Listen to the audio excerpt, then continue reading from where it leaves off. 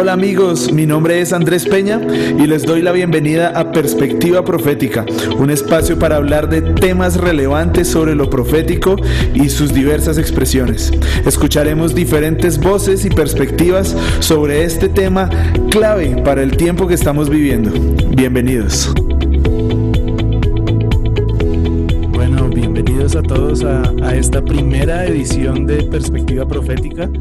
La idea de este espacio es que podamos tener un ambiente profético en toda la conversación que vayamos a tener y poder tener diferentes invitados que nos compartan su perspectiva profética de diferentes situaciones, de diferentes circunstancias. Y bueno, empezando en este tiempo donde estamos en una situación tan particular como esta cuarentena, necesitamos escuchar las perspectivas proféticas y la visión de lo que Dios está haciendo en este tiempo en medio de todos nosotros. Entonces, bienvenidos a Perspectiva Profética.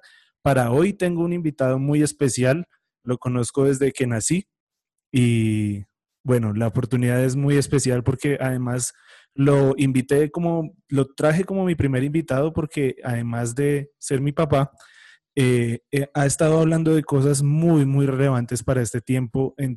Desde que inició este periodo de la cuarentena, hemos estado escuchándole cosas muy interesantes sobre el tiempo profético que estamos viviendo y sobre las cosas que están pasando. Entonces, él es mi invitado de hoy para para tener esta discusión y esta nueva perspectiva profética a partir de lo que Dios le está mostrando a él y de todo lo que ha podido compartirnos en este tiempo. Así que el pastor Edgardo es el director principal de la iglesia La Casa, es mi papá y además de eso tiene un llamado apostólico y profético desde hace muchísimos años. Entonces, bienvenido, padre. Muchas gracias, qué chévere compartir contigo esa experiencia. Me Sí, parece, todas esas cosas son como sueños de joven cuando te pensé a ti, cuando yo era un jovencito misionero y cuando pensé en tu nombre, sin tu cara, y pues compartir esos espacios contigo me parece emocionante. Digo exactamente lo mismo. Tenemos una oportunidad muy linda y bueno, estamos aquí listos para compartir este tiempo de perspectiva profética. Ha sido bien interesante todo este tiempo, ¿no? Porque a nivel de iglesias, a nivel general, en el mundo entero, como que muchas iglesias habían tomado como que el 2020 iba a ser un año increíble, ¿no? Incluso nosotros como iglesia La Casa y como Sobredosis veníamos construyendo desde hace 5 años, algo que Dios te había mostrado a ti, ¿no, padre? Cierto, este 2020, digamos que nos ha sorprendido esta primera parte, porque yo estoy viendo claramente que viene una segunda parte como en el fútbol, lo he dicho, el segundo tiempo está comenzando, pero evidentemente esto nos tomó por asalto, no esperábamos este inicio, aunque cuando uno empieza a mirar el acontecer de la historia desde una perspectiva profética, como tú lo quieres, pues toma sentido, tiene sentido que antes de una gran montaña haya un valle profundo, ¿no? Ese es como un patrón en la Biblia.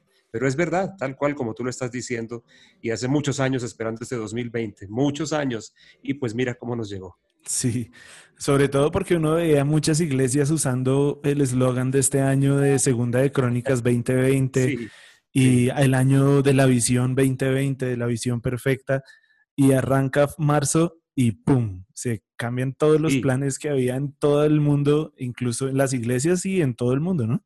tal cual. Para el caso nuestro, como tú recordarás, una palabra que yo recibí en el 2016 y la palabra era que empezaban 5 años de preparación. Fíjate que ahora toma también otro sentido, Ujú. porque mirando ahora la pandemia y todo el asunto que no lo preveímos, pero la palabra que recibí del Señor era, empiezan 5 años que son claves de favor y hemos visto el favor de Dios para Sí. llegar a un año de cierre de eso que a la vez va a ser una apertura, que por eso también el año pasado toma sentido que yo no puedo decir que he recibido muchísimas palabras del 2020, pero sí años atrás recibí que esta era como un punto culminante y un punto de inicio hace 5 años. Y el año pasado, no puedo olvidar que estando en Río de Janeiro, creo que fue la noche que estábamos cerrando o algo así, sobredosis allá el año pasado, claramente el Espíritu Santo me habló, y lo puedo decir así, que este era un año bisagra. digamos que ahora lo entiendo, una bisagra, porque por un lado estaba recibiendo del Espíritu de Dios 5 años atrás, que este iba a ser un año de culminación de algo, pero a la vez de inicio. Entonces, eso es perfectamente una bisagra, donde se sostiene una puerta para poder como terminar algo y como empezar algo, porque tal cual es eso, ¿no? Una puerta que nos trajo, llegamos aquí animados, entusiasmados, esperando de este año lo mejor, de Dios en este año, quiero decir, y pues este año se nos apareció de otra manera, pero esa puerta empieza a abrirse ahora. Entonces, es verdad, veníamos esperando este año desde hace 5. Exacto, y eso también le añade un valor a esta perspectiva, a la forma de ver en un ejercicio profético, no solamente las cosas que están pasando, sino lo que puede venir más adelante. Y yo creo que en esa tarea tú la entendiste muy bien desde hace 5 años sin saber un poquito qué era lo que iba a venir en el 2020, ¿no? Pues porque obviamente nadie tenía una idea de qué era lo que iba a pasar en el... Nadie tiene en su cabeza que vamos a tener una pandemia. Nadie tiene No, eso, nadie, ni lo nadie. planea, ni lo desea, ni ninguna de esas cosas. Pero sí una preparación y es un poquito de lo que hace la tarea profética, ¿no? Que es la tarea interpretativa de los tiempos, que uno recibe algo del Espíritu Santo y de ahí en adelante empieza como a interpretar esas circunstancias. Tú cómo entiendes ese ejercicio interpretativo pues en estos 5 años de lo que empezamos a construir?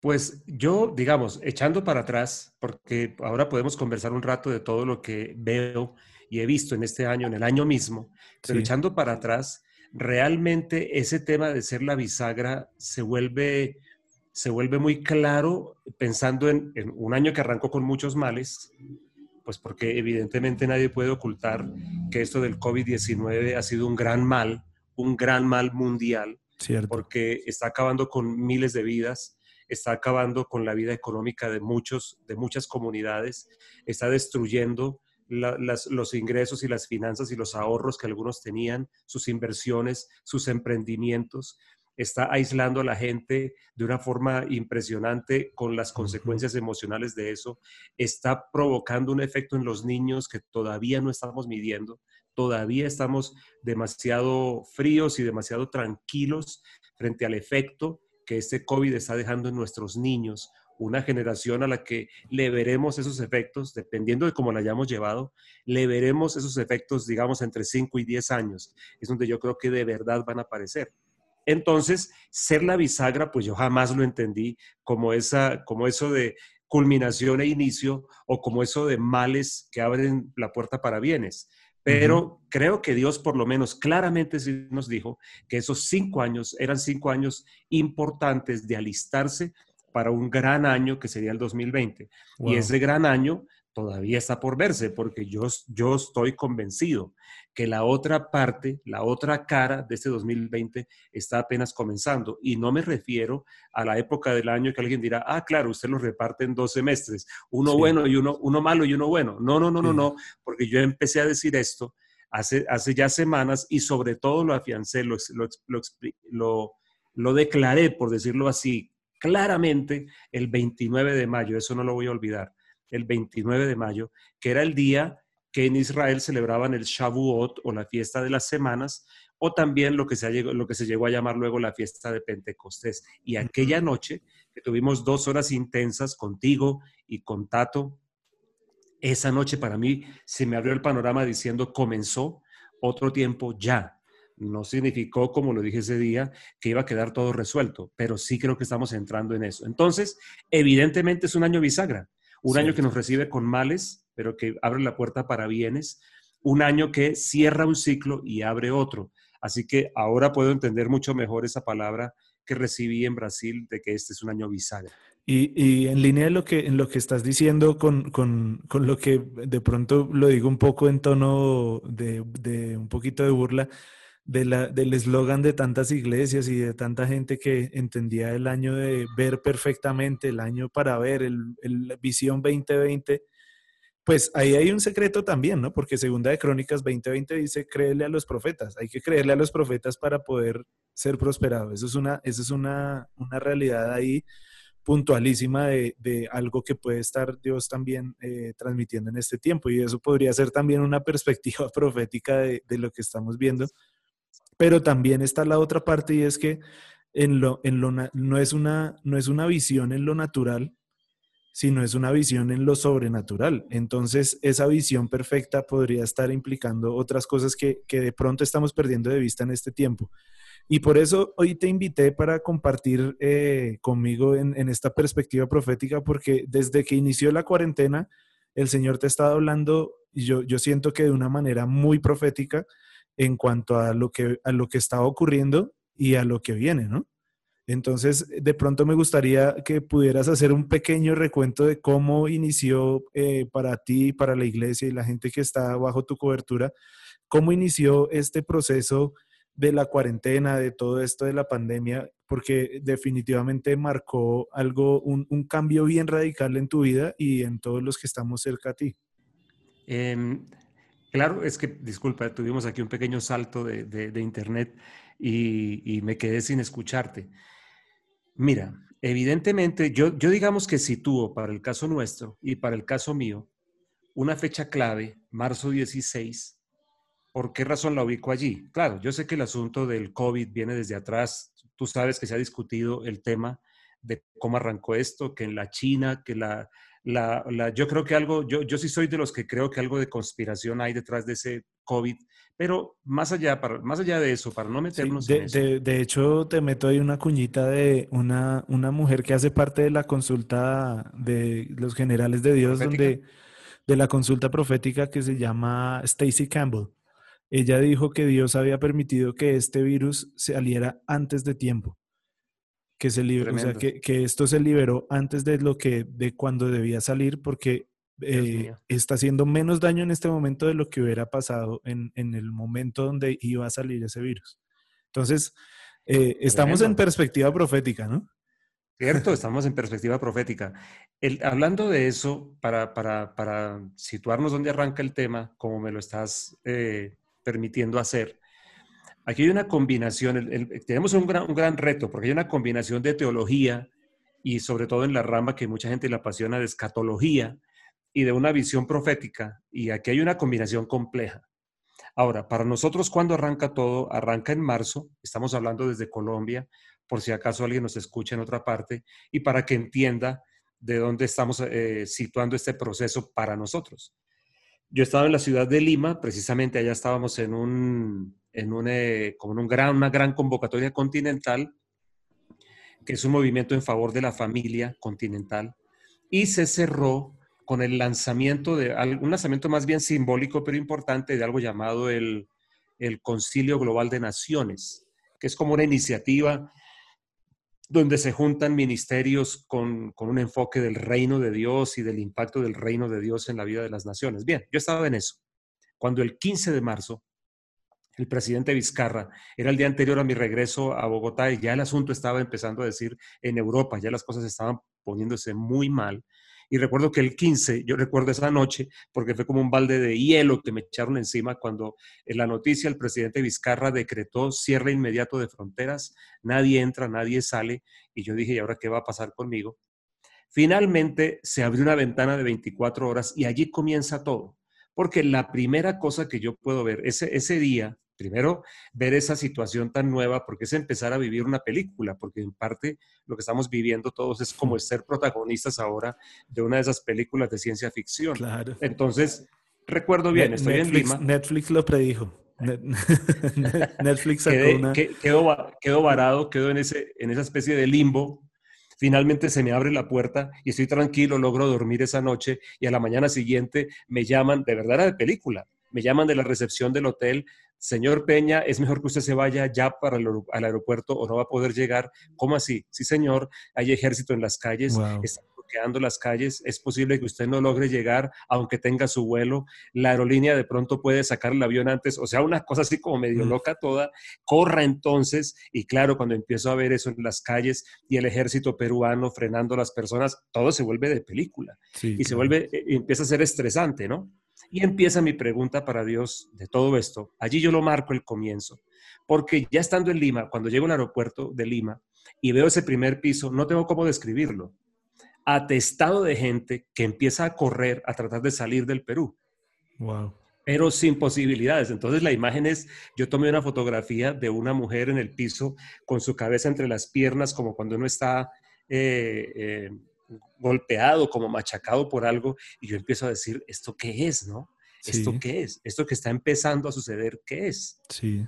Finalmente, cuando ya logro llegar, llego a la puerta ya del avión y esperando, diciendo hasta que yo no esté montado, hasta que no salgamos de aquí.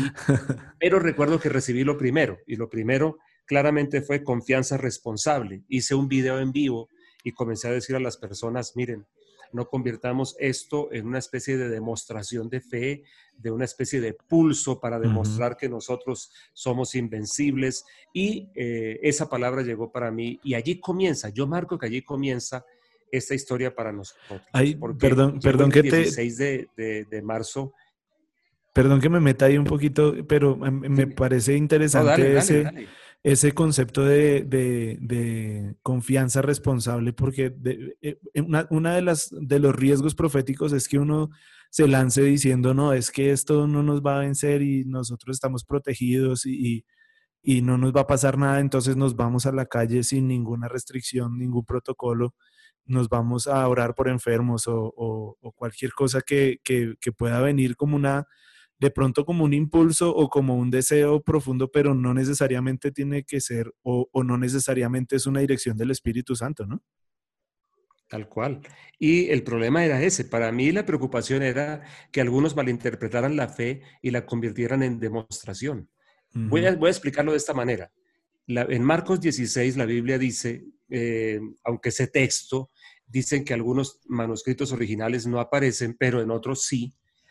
Y tiene coherencia con otros pasajes de la Biblia. Marcos 16 dice que Jesús habla diciendo, estas señales seguirán a los que creen en mí. En mi nombre echarán fuera demonios, hablarán en otras lenguas, sobre los enfermos pondrán las manos y sanarán. Y viene y si bebieren cosa mortífera, no les hará daño. Si Ujú. no estoy mal, se dice de Juan el apóstol que fue echado al exilio en Patmos porque le dieron veneno y nada que lograron matarlo. Entonces dijeron, no tenemos cómo matarlo, tirémoslo al exilio. Wow. Entonces yo recuerdo que yo hice el video diciéndole a la gente confianza responsable y utilicé eso como ejemplo. La Biblia dice que tenemos como señal que podemos beber algo mortífero y no nos va a dañar. Entonces, no vamos a salir a la esquina a decir, por favor, deme un frasco de veneno que le voy a demostrar que yo soy un seguidor de Jesús y ese Correcto. veneno no me va a dañar. Así No, ahí es. yo entro completamente desprotegido. Hay una diferencia que yo aprendí del apóstol Randy Macmillan de la fe y la presunción, que se parecen en la Wow. forma de actuar, pero la fe tiene como base la palabra del Señor. Por ejemplo, Pedro no se bajó de la barca al tan censurado Pedro. Pedro no se bajó de la barca, sino cuando Jesús le dijo, ven, y Ujú. caminó sobre las aguas. Alguien diría, pero se hundió. Sí, pero caminó, aunque Sí. sea un paso. Estuvo parado sobre las aguas y después de Jesús es el único ser humano que se sepa que ha caminado sobre las aguas. Así fuera un paso, 1 metro, 2 metros, es el Sí. único. Pero la palabra que Jesús soltó sobre él era la clave. Entonces, evidentemente, de hecho, creo que tú lo has oído. ¿Cuántos pastores y predicadores inclusive han sufrido después la enfermedad del coronavirus, del COVID, el ataque del virus, que en algún momento empezaron a decir esto no nos va a tocar, esto no nos va a afectar de ninguna manera? Ujú. Confianza responsable fue lo que dijimos ese día. No convirtamos la fe en un espectáculo, no es un pulso, no es una demostración. La vamos a ejercer dado el momento, llegado el momento. Inclusive recuerdo que le respondí a personas que empezaron a decir en Facebook, ¿dónde están los pastores que no salen a las calles a orar por la gente, que ahora sí los miedosos y insultos y demás? Y Ujú. yo le respondí a una persona que decía todo eso. Le dije, gracias a Dios, no estamos en ese punto y espero que no lleguemos al punto de tener los enfermos tirados en las calles. Si llegara a pasar eso, allá estaremos, pero gracias a Dios no. Y se nos está pidiendo confinamiento. Y finalmente le dije, la fe no es un espectáculo. Así Correcto. que allí arranca todo con confianza responsable. Y que es un riesgo tan alto en las personas que caminan en lo profético, ¿no? Que quieren ¿Cierto? estar guiadas por el Espíritu Santo. Hay un riesgo altísimo de entonces entrar en esa demostración, les voy a mostrar que a mí no me va a pasar nada y que voy a ir a orar. Y yo creo que hay una gran diferencia ahí entre ser guiado por el Espíritu Santo y uno lanzarse en una Sí, irresponsabilidad en ese caso. sí. Es por eso las palabras de Randy tan sabias, del pastor Randy, que fe y presunción son diferentes. Porque la Muy bueno. presunción es, yo me lanzo y Dios me agarra. Ujú. Y la fe obra sobre una palabra que Dios me da. Yo sé que llegado el momento, esa señal va a operar en mí, que puedo beber cosa mortífera como aparentemente le pasó a Juan, y por eso tuvieron que exiliarlo, como acabo de decir. Ahora, hay una cosa interesante, pensando en los dos bordes de esto, donde esto estamos diciendo, donde yo cuento que comienza para nosotros y viene todo un desarrollo súper interesante. Y el momento donde estamos, las palabras confianza responsable siguen apareciendo en mi cuadro, pero si yo pudiera dibujarlas, hace 3 meses aparecerían así, confianza más chiquita, responsable, la palabra responsable más grande, es la manera como yo diría, el acento estaba en responsable. En este punto donde estamos, 3 meses y medio después, casi, o 3 meses después, las dos palabras siguen, pero el acento cambió. Yo ahora veo que el acento está en confianza. Ahora la palabra confianza debería estar más grande. Responsable sigue allí, pero más pequeña, porque yo sí veo que hemos girado. Algunos todavía no, algunos de pronto sí se han dejado dominar por el temor, pero realmente creo que en este punto sí estamos girando el asunto del énfasis. El énfasis ahora está más en confianza, sin abandonar lo responsable. Muy Pensando en bueno. eso, que a veces volvemos, las cosas las volvemos irresponsablemente un asunto de fe, o a veces también vamos al otro lado y la prudencia la confundimos con miedo. Wow, ese principio está excelente. Y definitivamente una perspectiva profética en este tiempo nos ayuda a entender esas cosas. ¿Cierto? Incluso podemos ver un proceso en el que tal vez Dios está trabajando con nosotros como sus hijos. De primero la responsabilidad y ahora la confianza, ¿no? ¿Cierto? Sí, así lo veo, literalmente lo veo así. Y por eso si pudiera dibujarlo, yo diría así. Confianza era más pequeño que responsable hace 3 meses, ahora confianza está en un tamaño más grande que responsable. Las dos siguen, Espectacular. las dos siguen. Buenísimo. Eso está Solamente que buenísimo. los acentos han cambiado, digamos, el balance ha cambiado y tenemos que también comprenderlo. Porque así como se necesitaba cierta claridad para entrar en este proceso, también se necesita claridad para salir, que es Ujú. una de las cosas importantes. Yo veo que ahora hay gente que lo cuenta. El encierro, uno finalmente empieza a acostumbrarse al encierro y el encierro termina por resultar cómodo y empieza a desarrollarse un temor a salir. Y de hecho, ya he escuchado muchas veces, no sé si a ti te lo habrán dicho algunos, a mí ya varios me lo han dicho, la sensación que han experimentado cuando salen a la calle.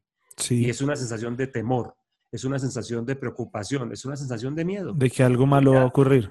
Exacto, entonces volvamos a la casa, Ujú. encerrémonos de nuevo y ahí estamos tranquilos todos. O sea que el asunto sí es bien interesante porque terminamos nosotros o termina la cuarentena tomando un lugar que no debe tomar en todo este proceso. Se necesitaba claridad para entrar, se necesitaba valentía para entrar, se necesita claridad y valentía para salir también. Eso es parte Buenísimo. de la perspectiva de este tiempo, ¿no?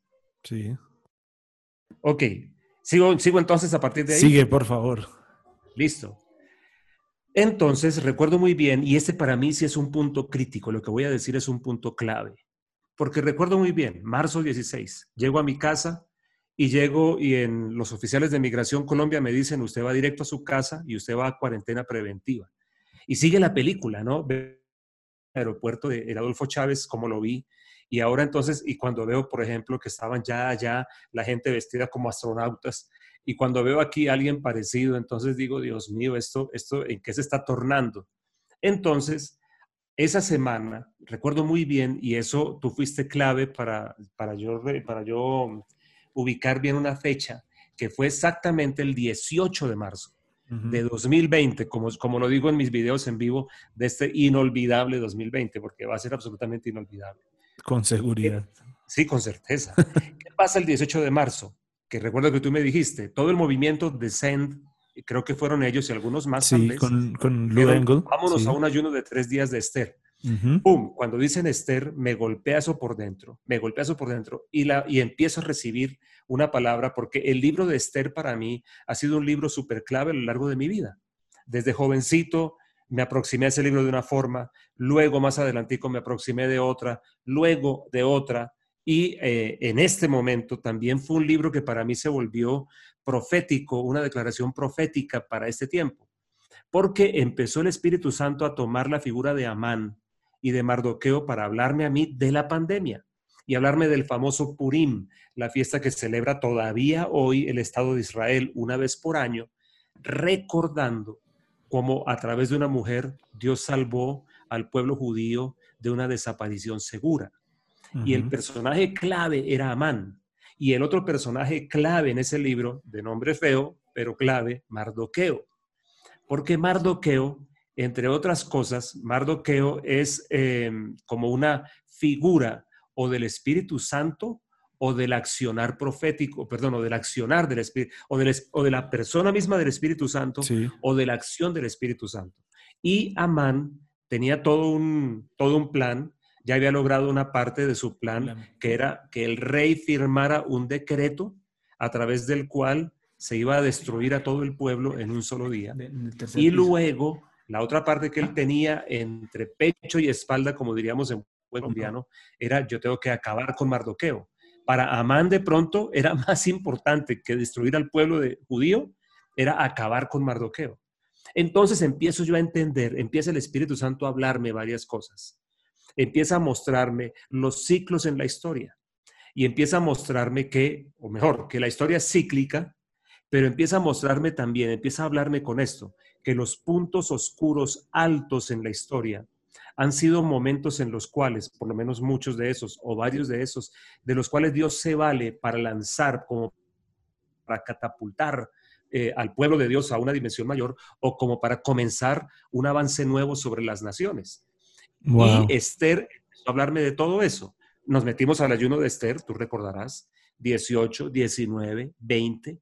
Es cuando comenzamos también a hacer los videos en vivo míos, que yo los hice pues un poquito contra mi propio deseo, pensando en tenemos que buscar juntar nuestra gente, tenemos que buscar animar a nuestra gente, tenemos que buscar edificar. Recuerdo también que el Espíritu Santo me dijo dos cosas muy claras que tú has visto que las hemos hecho. Una fue: cuida a los necesitados, cuida a los que están en necesidad financiera. Y la otra indicación que yo recibí del Señor fue: pastorea a la gente. Y hemos procurado hacer lo uno y lo otro, tanto apoyar al necesitado con un fondo que creamos, como también pastorear a la gente. Pero no olvido eso, porque entonces fue claro para mí que así como Amán había preparado una horca de más de 20 metros para matar a Mardoqueo, que era mucho más que Sí. ahorcarlo. Quería decir, Intencionalmente hacer un precedente ahí. exactamente. Entonces el Espíritu de Dios comenzó a utilizar eso para mostrarme, como combinando, como los ciclos de la historia muestran que los picos oscuros altos son como la manera como la oscuridad se quiere oponer a lo que alcanza a ver de una ola nueva del Espíritu Santo para que no suceda. Y con eso, y reforzando la historia de Amán, Amán quería a toda costa acabar con Mardoqueo. Era su objetivo. Pero Amán terminó ahorcado en la horca que él preparó para Mardoqueo. No imagino la escena. Y no solo Amán, sino los hijos de Amán, que hasta donde recuerdo.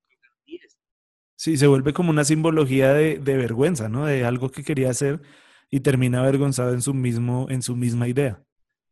Terrible, es terrible. Entonces, cuando combino las dos, eso fue lo que Dios me mostró claramente, que esta pandemia no era una obra de Dios para nada. Y yo me aparto respetuosamente de tanta gente que lo ha traído como un juicio de Dios.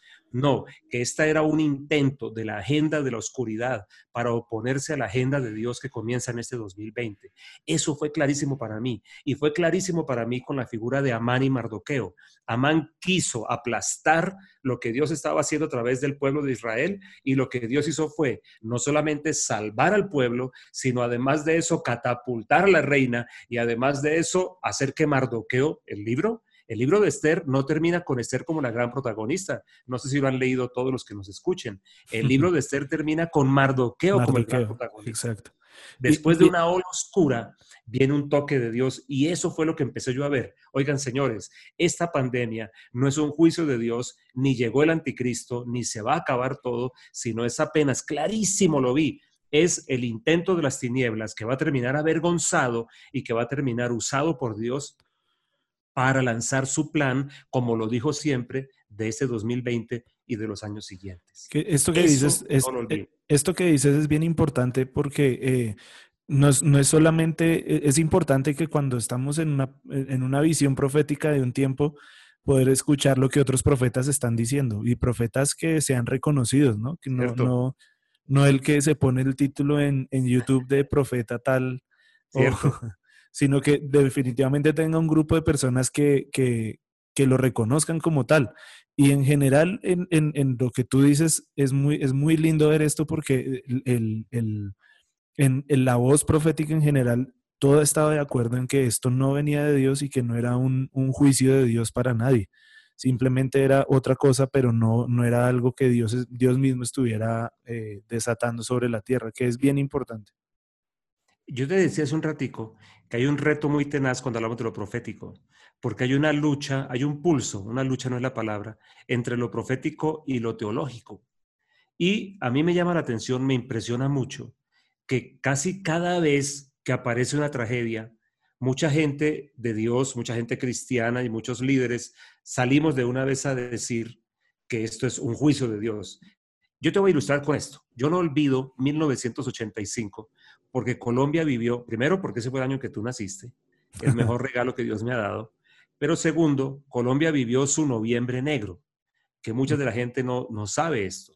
Noviembre de 1985 jamás será olvidado en Colombia por dos grandes acontecimientos terribles. Número uno, explota el volcán nevado del Ruiz y Ujú, en una sola noche aplasta, mata por una avalancha impresionante a más de 20,000 personas y una población completa llamada Armero en Colombia quedó destruida. ujú, Terrible, terrible, inolvidable y jamás se levantó de nuevo, jamás se reedificó esa ciudad. Pero la segunda tragedia, el M-19, una guerrilla que había gozado ¿cómo se puede decir?, de popularidad en Colombia, se toma el Palacio de Justicia y provoca una tragedia impresionante. La retoma del Palacio de Justicia provocó un fuego cruzado entre guerrilla y ejército colombiano, donde toda la Corte Suprema de Justicia de Colombia murió, toda. O sea, wow, Colombia perdió todo el poder judicial representado en lo más alto que tenía, que era la Corte Suprema. ¿Y por qué lo menciono? Porque recuerdo muy bien las mismas palabras. Esto es un juicio de Dios sobre Armero. Y yo recuerdo que yo me levanté diciéndole a muchos, si es un juicio de Dios sobre Armero, ¿por qué muchos hijos de Dios quedaron atrapados debajo de esa avalancha? wow, buen punto. Entonces, sí, yo dije, no, aquí hay algo que hay una línea que trazar. Y lo dije, y lo he dicho todo el tiempo, que mucha gente no está profetizando, sino que mucha gente está trayendo su teología o su escatología y la quiere convertir en profecía, que no es Ujú, la misma cosa. Le está dando una interpretación profética, esa es su teología. Y eso me parece problemático. Y me parece que para todos los que nos movemos en lo profético, este va a ser un gran reto porque se cruzan, es inevitable que se crucen mi teología, mi posición teológica sobre ciertos asuntos y lo que estoy viendo del momento. Pero a mí sí me parece triste que casi cada vez que hay una tragedia, aparecemos los cristianos para decir que es un juicio de Dios. Me parece lamentable, porque le estamos diciendo a la gente que Dios está interesado en algo así como ver a quién aplasta, a ver a quién golpea, cuando realmente, ¿cuántas veces en la historia de la Biblia tú encuentras que Dios realmente habló seriamente de destruir una ciudad? ¿Cuántas veces aparece eso? Pero nosotros alegremente, lo escuché en el 85 de Armero y me pareció tan lamentable. Yo no sé una persona cristiana qué pensaría, una persona cristiana que de pronto perdió familia allá, cristiana también. ¿Qué pensaría al oír a algunos decir, no, es que eso fue un juicio de Dios sobre Armero? Y entonces, ¿por qué gente fiel a Dios también cayó allí? En todo caso, el también, punto perdón, es, hay una pausa, porque podría ser una mala, ahí te lo pregunto, podría ser una mala comprensión de la tarea profética del Nuevo Testamento, sí, ese tipo de conclusiones. sí, porque es que digamos que hay una corriente que ve lo profético solamente como la labor de denuncia, solo como la denuncia y el anuncio de malas cosas.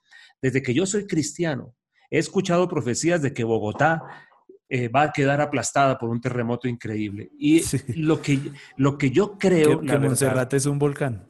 que Monserrate es un volcán y que el terrible terremoto, llevo 43 años escuchando eso y de cuando en cuando vuelve, de cuando en cuando vuelve. Ese es un tema interesante para poder discutir cuáles son las evidencias más certeras, por ejemplo, de la segunda venida de Cristo.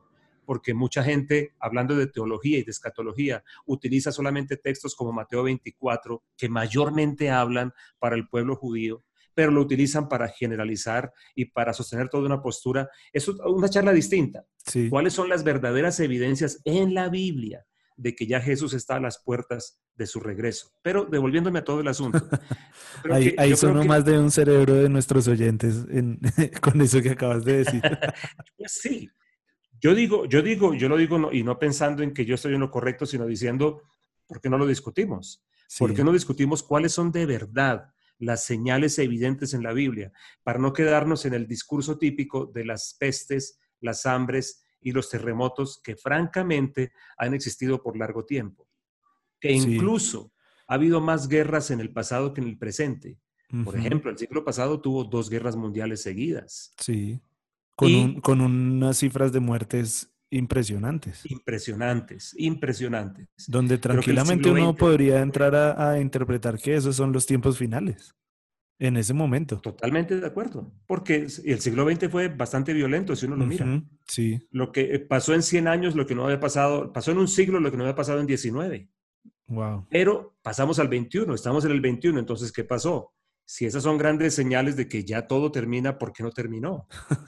Realmente, tal vez es porque hay otras que son las verdaderas evidencias y que de pronto tenemos un asunto, una postura más, una especie, perdón la expresión, hijo, y al que nos escuche, una especie de teología morbosa sobre el final de los tiempos. Más Ujú. bien una cosa diferente, al estilo de Jonás, ¿no? Como listo, Dios, ya profeticé que tú vas a acabar con esta Ahora ciudad. sí, sí, ahora me voy a Ahora, quedar a listo, ver aquí cómo estoy es que va yo. a pasar.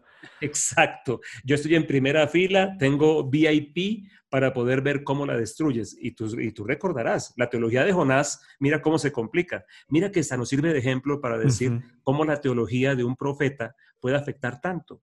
Wow, Cómo su teología puede wow. afectar tanto, porque él se para esperando la destrucción. Y cuando Dios hace con él la señal de crecer ese árbol para protegerlo del calor, porque parece que era un momento de calor por la descripción que hace la Biblia de la temporada, parece que era terriblemente caliente, el viento caliente, Dios lo protege, al día siguiente se muere la matica, Jonás está furioso, es lo que dice la Biblia, y Dios le dice, pero ¿qué es lo que pasa, Jonás? Y Jonás dice, por eso es que yo no quería. Ahí Jonás como que revela su teología completa, porque yo sé que es que tú eres un Dios misericordioso, yo sé que si se arrepentían los ibas a perdonar.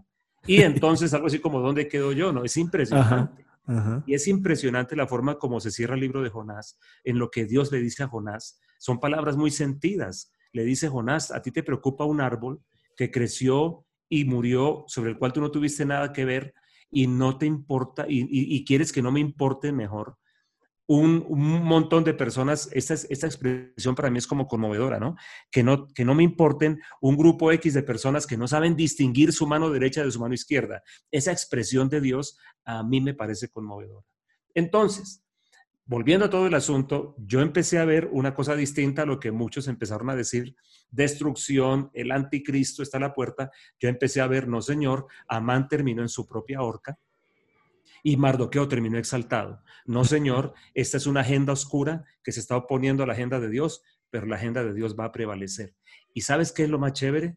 Como para cerrar este comentario, que Sí. me llegó en esos días, alguien me escribió y me dice, mira lo que está diciendo, no recuerdo el nombre, pero el autor, es el autor del libro de los 7 montes que tiene tanto buen nombre, tanto prestigio, y que se Ujú. mueve mucho en lo profético. Cuando lo leo, me mandan un tramo de lo que él estaba diciendo. Él y su esposa, y literalmente, hijo, estaba diciendo exactamente lo mismo, inclusive con una frase jocosa, quédate Wow, mirando la gran fiesta de la destrucción de Amán. O sea, literalmente lo mismo que wow. nosotros, literalmente lo mismo, estaban diciendo exactamente lo mismo. Así, digamos que ese es el punto de partida para nosotros. Esto que estamos hablando, Espectacular. estoy diciendo cosas que pasaron en una semana. Ujú. Sí, sí, fue para mí emocionante porque dije, uy, bueno, los grandes profetas están diciéndolo, o sea que no estamos desenfocados. Y ese ha sido un piso para todo lo que hemos hecho. que este no es un tiempo de cierre, sino que es un tiempo de inicio, es lo que hemos dicho, que este es un nuevo amanecer, que este es un valle profundo por el cual hay que pasar, porque realmente la gloria que Dios va a empezar a traer demandaba un montón de acciones, tal vez, y de ajustes que todavía están en proceso, para alistarnos medianamente al menos para lo que viene después.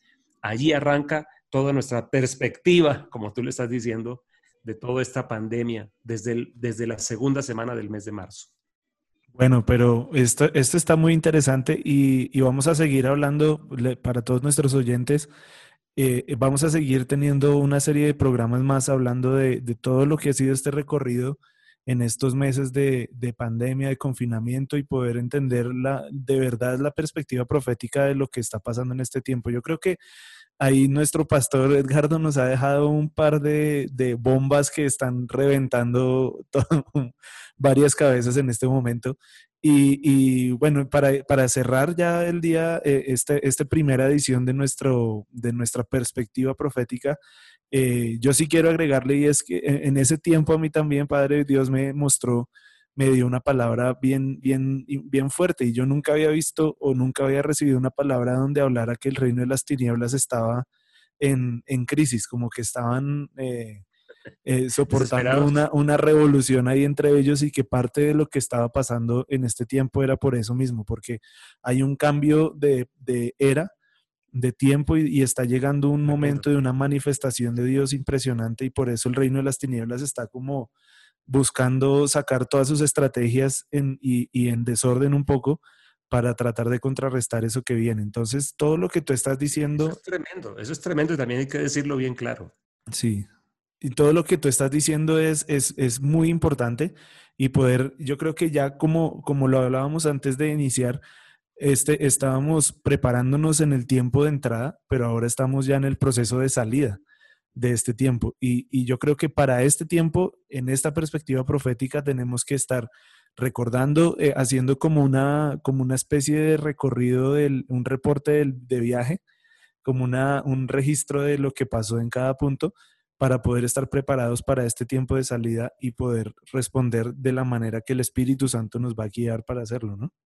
Muy bien, estoy de acuerdo contigo y evidentemente también, aunque yo sé que tú amablemente me invitas para compartir lo que yo he recibido, pero también yo sé que hay muchas cosas que Dios ha estado hablando desde antes, y Ujú. también deberíamos irlas mezclando con todo eso que estamos hablando. Claro que sí, la idea es poder ir combinando todo esto para concluir en toda la perspectiva profética.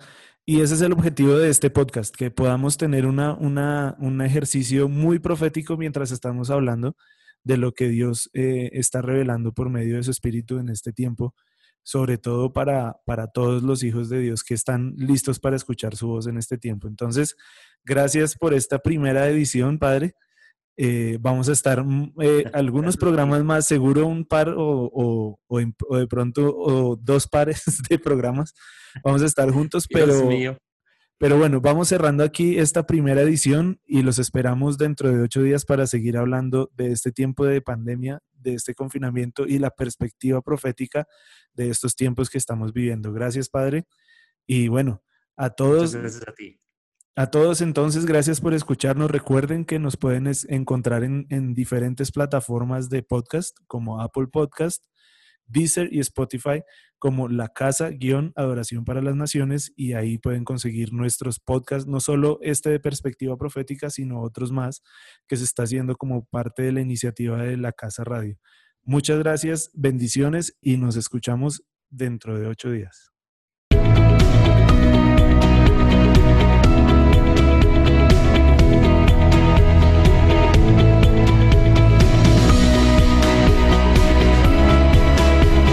Gracias por escuchar Perspectiva Profética. Espero que hayas disfrutado de este tiempo y sobre todo que hayas tenido una mayor revelación de la obra del Espíritu Santo por medio de la profecía. Para escuchar más programas, ingresa a www.iglesialacasa.co/radio. Continúa con la buena tarea y lleva el mensaje profético a cada lugar. Hasta el próximo programa.